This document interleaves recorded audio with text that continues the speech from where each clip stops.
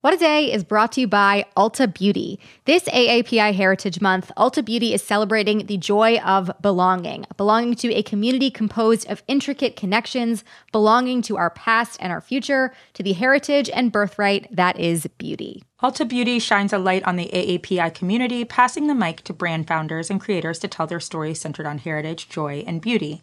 They carry AAPI-owned and founded brands like Live Tinted, Peach and Lily, Glamnetic, Tree Hut, and more. Shop AAPI-owned and founded brands at Ulta Beauty stores and Ulta.com.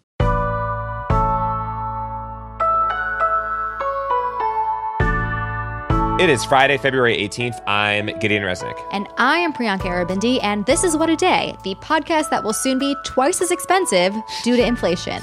Yes, meaning it will still not cost you anything, but you should just know the amount of nothing that it costs will keep pace with the market. Yeah, by next year, it might cost 3 times as much nothing. We don't control this, folks. We wish we did.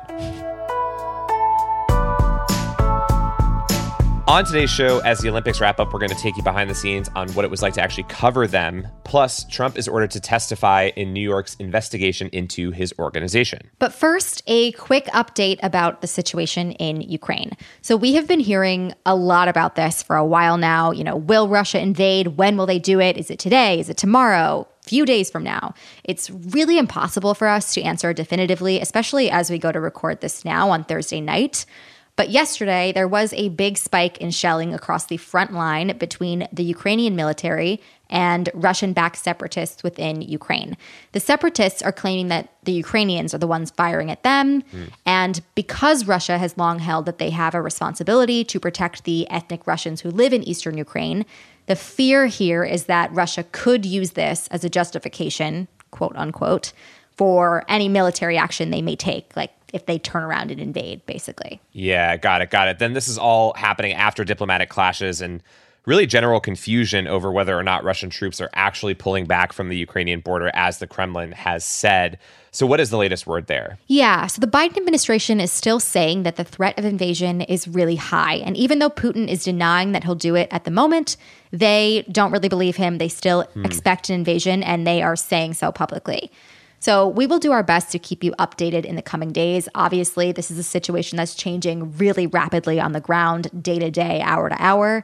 We'll be back on Tuesday with the latest. But in the meantime, I highly recommend keeping an eye on the Pod Save America and Pod Save the World feeds for the latest information. Yeah, and hopefully there is not the worst outcome here. Yes, we do hope. Yes.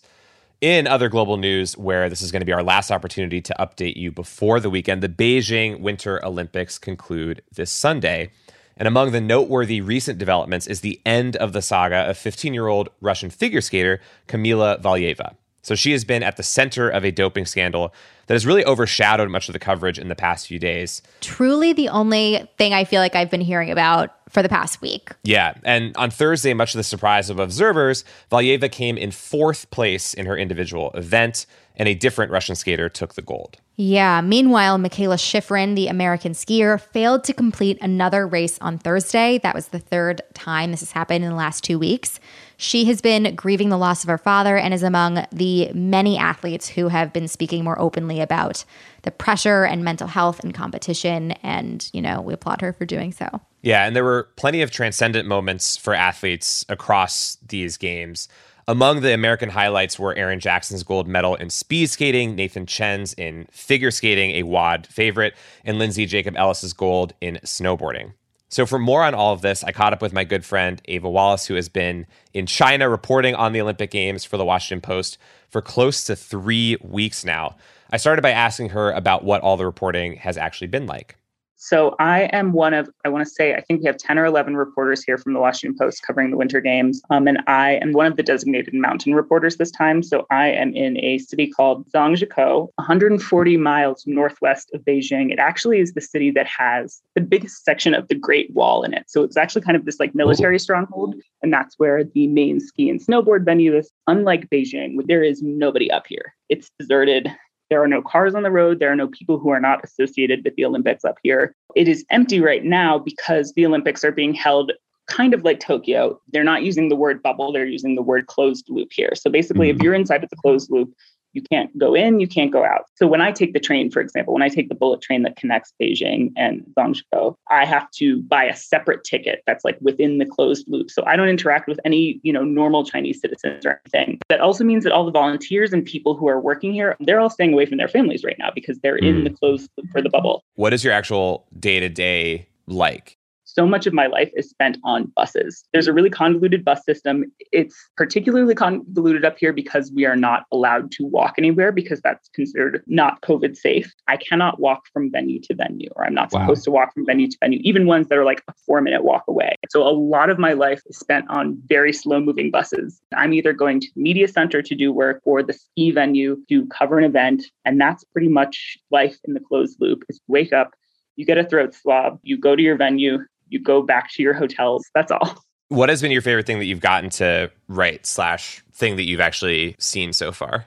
I got to cover the snowboarder Lindsay Jacobellis, who is 36 years old. And in 2006, she became famous because she celebrated too early at the debut of her discipline, which is called snowboard cross, which is basically a cross between snowboarding and motocross. She finally won the gold medal that she kind of gave up 16 years ago. And talking to her about not only that moment of kind of like redemption or absolution, but also talking to this athlete who had spent a lot of her career refusing to be defined by that mistake, and also had spent a lot of her career saying a gold medal doesn't mean that much. So it was really interesting to watch from that point of view, and it just kind of reminds you of the cruelty and the power of the Olympics, of these athletes who are doing their day jobs day to day for 16 years, but people only care about them every 4 years. And yeah, that was really incredible. But I mean, the memories of this Olympics certainly are going to be things like, when I went to cover an IOC briefing, which they have daily here in the main press center down in Beijing, and journalists get up and ask questions. And there's a lot of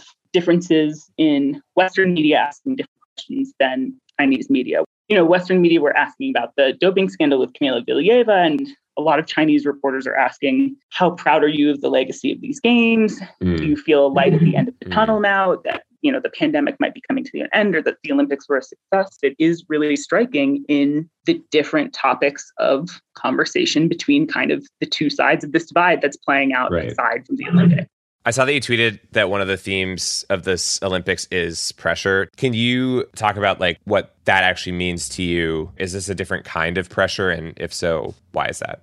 It's a different kind of pressure for one athlete in particular. Eileen Gu is facing an entirely different type of pressure and seems to be handling it with more aplomb than I could ever expect of an 18-year-old. So whatever Simone Biles is to us, that is what Eileen Gu is to China. She is the American-born Chinese skier, born and raised in California, trained with the American team forever, became a really, really good skier, then years and years ago chose to ski for her mother's native China. There are a lot of questions given the terrible relationship between the US and China right now, and a lot of kind of US nationalism in saying, why are you doing this? Why are you turning your back on your country? If you ask her any question like that, and she gets them pretty much every time she skis or does anything, her answer is that she wanted to inspire more Chinese people to get on the snow. She is eloquent and she speaks as well as she skis, and it's quite something to watch, but it is definitely something no other athlete here is facing. I see her on TV 20 times a day, maybe, between different commercials and just on CCTV here and everything like that. If you watch an NBC broadcast of Eileen Gu skiing, listen for how many times they talk about this 18-year-old SAT scores, or mentioning that she's also a fashion model and she's going to Stanford and all this stuff, which is true. But it's like we both realize we're talking about all the pressure that these Olympic athletes in particular face, and then we're turning around and we don't know how to cover them in any other way. And I don't know what the answer to that is, certainly, but it definitely proves to me that for us as reporters and as a media, it's really hard to learn in real time.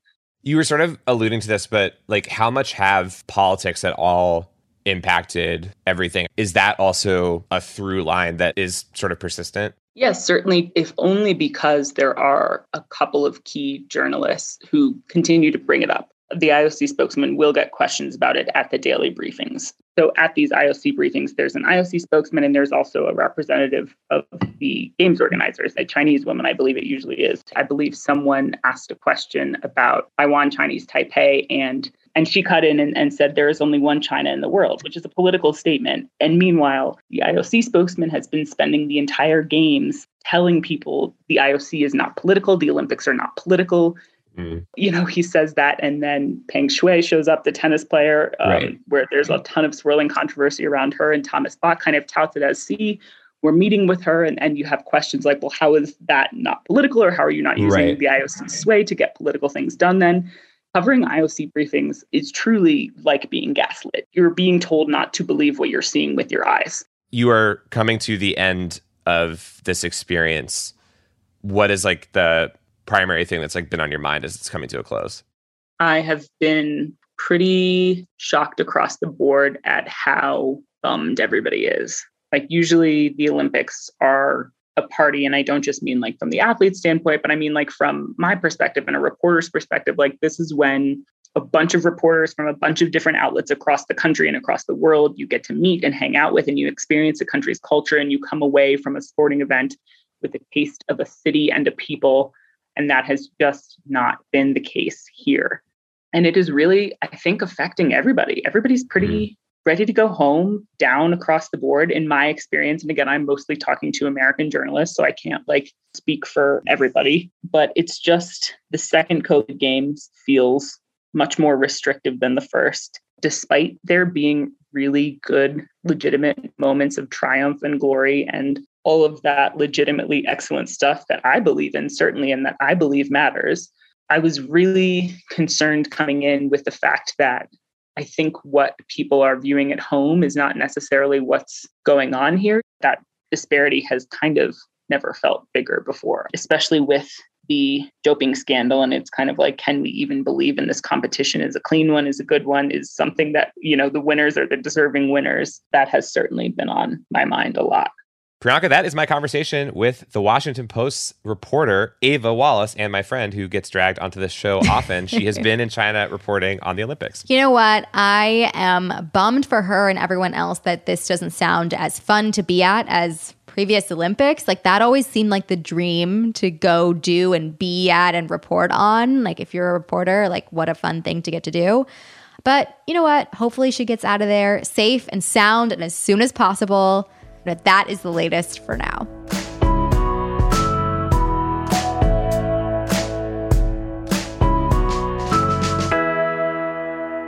Let's get to some headlines. Headlines.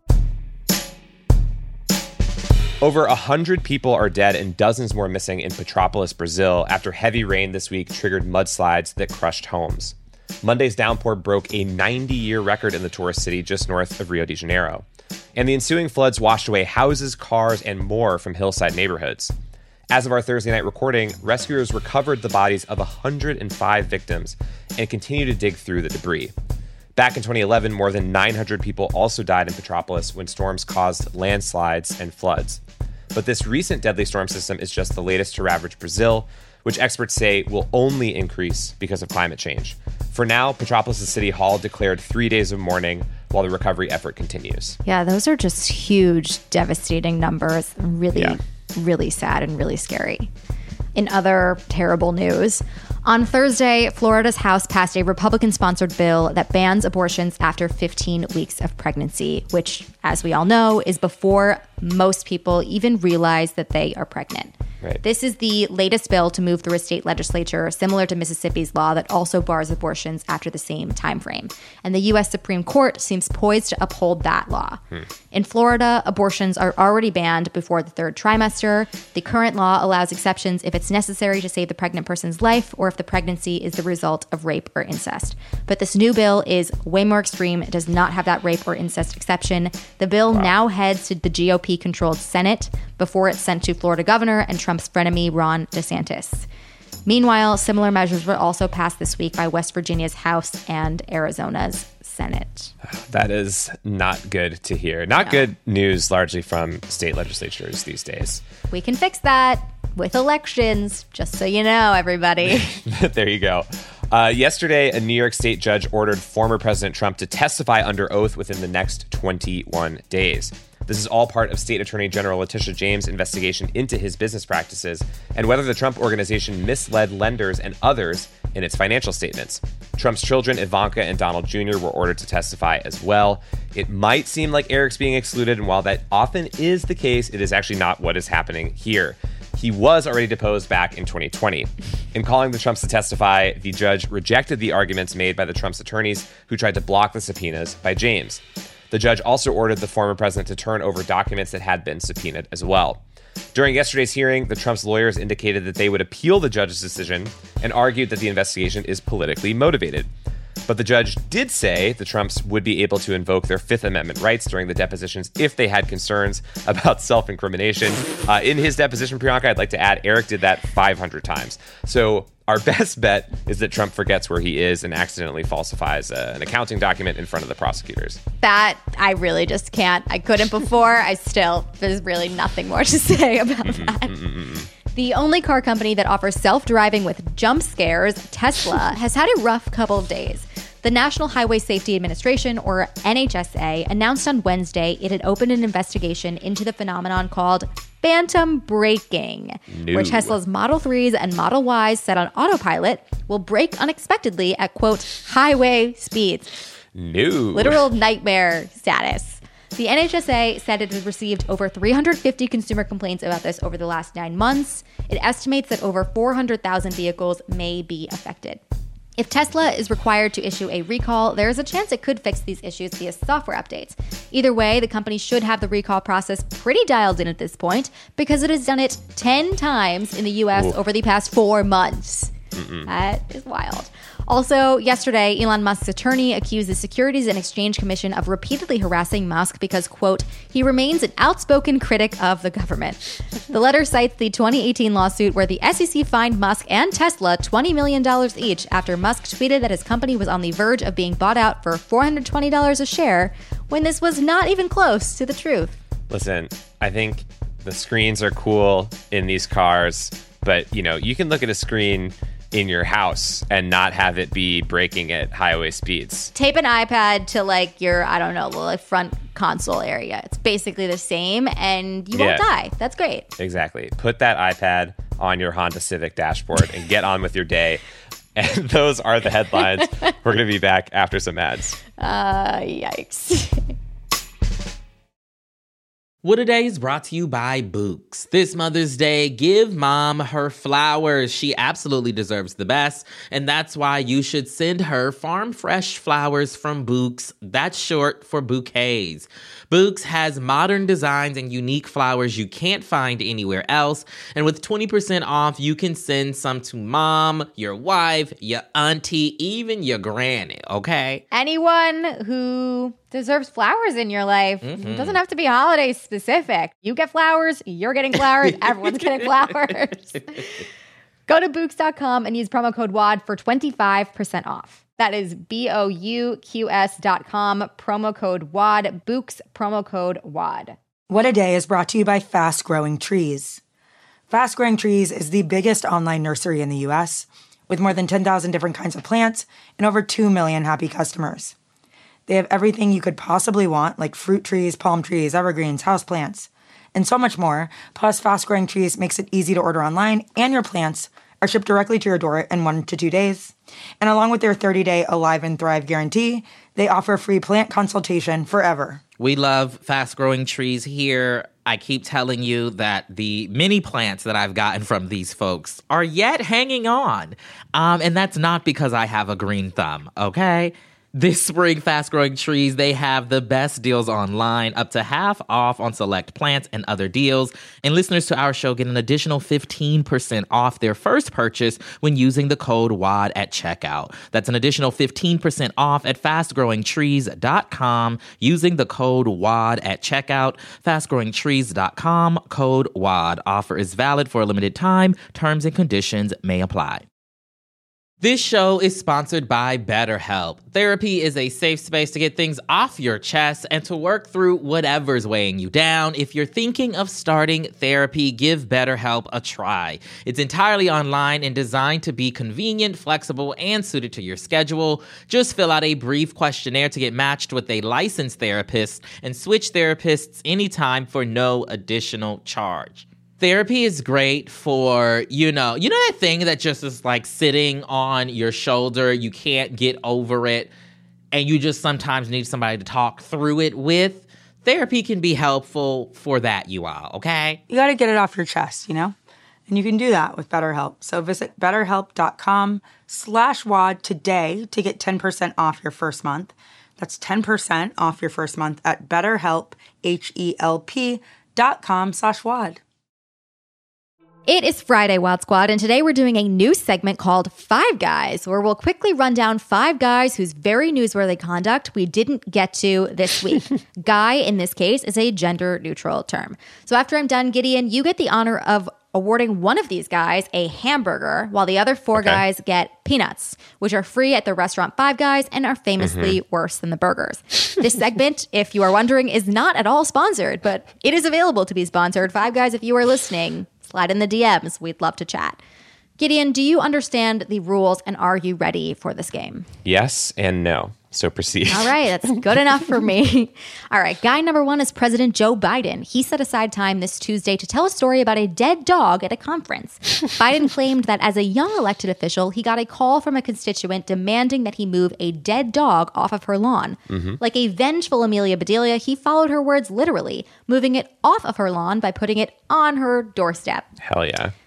Guy number 2 is Alexander Vasilyev. He is a 63-year-old security guard in Russia who spent his first workday drawing eyes on a $1 million painting. This fine art remix happened back in December, but was only recently reported on. Early reports said Vasilyev was, quote, bored. But since then, he claimed he got tricked by teenagers who told him, quote, draw eyes, you work here. The tunes are terrifying in his defense. Guy number 3 is Melania Trump, who is the first former First Lady to go deep on NFTs.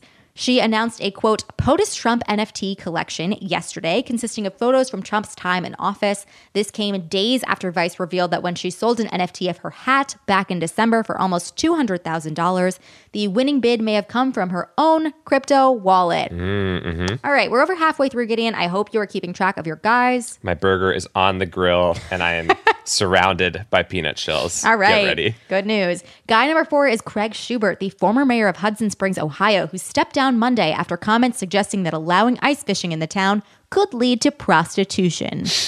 He claimed he was using, quote, dry humor, but you can decide for yourself whether or not that is true. Additionally, if you open this up to ice fishing, while on the surface it sounds good, then what happens next year? Does someone come back and say, I want an ice shanty on Hudson Springs Park for X amount of time? And if you then allow ice fishing with shanties, then that leads to another problem, prostitution. And now you've got the police chief and the police department involved. Just data points to consider. It's definitely how that goes. Just some points to consider, as he says. And our 5th and final guy, unfortunately, is Joe Rogan, whose Spotify deal was not worth $100 million, as was previously reported. Yesterday, the New York Times reported that Spotify paid over $200 million for an exclusive license to the Joe Rogan Experience. Man. So, Gideon, those are your 5 guys. Joe Biden, Russian security guard Alexander Vasilyev, Melania Trump, former Mayor Craig Schubert, or Joe Rogan. Time has come. Who is getting the hamburger? All right. I'm getting my burger off the grill for my guy, Alexander Vasilyev, the Mr. Bean of Russia. My guy, Alexander, deserves this burger for 2 reasons. One, he's an artistic genius, and he improved a work that he saw while he was at work for intentions that we don't really know, but we won't ask any further questions. We love initiative. We love to see it. And 2, as a security guard who has to sit around and, guard paintings that he's going to alter in the future, he probably gets hungry. So I would like to give him a burger. And that's what I'm doing right now. I'm going to agree with you, but for completely different reasons. Who among us hasn't been terrified of the teenagers lately? Have you seen Euphoria? Absolutely terrified. Anyways, I think this guy deserves a burger for being bullied by these children into doing, I don't know, making a very costly mistake, I imagine. This was 5 Guys. Gideon, thank you so much for playing. I'm sure we will do this again sometime, hopefully with real burgers. It was my honor. Thank you for inviting me.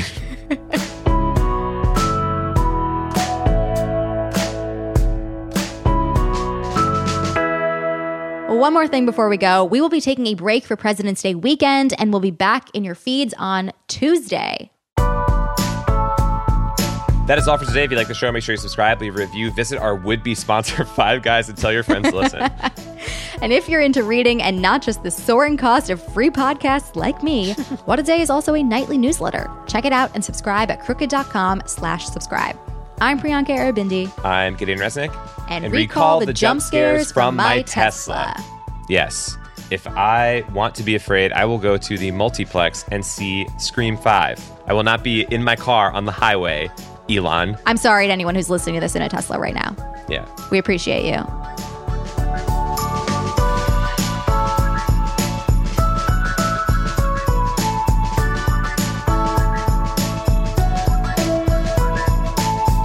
What a Day is a production of Crooked Media. It's recorded and mixed by Bill Lance. Jazzy Marine and Raven Yamamoto are our associate producers. Our head writer is John Milstein, and our executive producers are Leo Duran and me, Gideon Resnick. Our theme music is by Colin Gilliard and Kashaka.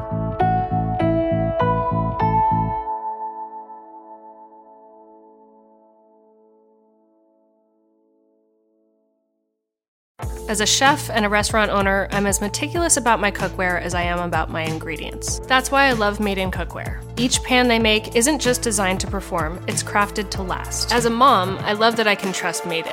It's made from the world's finest materials, so I can feel good about what I'm feeding my family. I'm Chef Brooke Williamson, and I use Made in Cookware.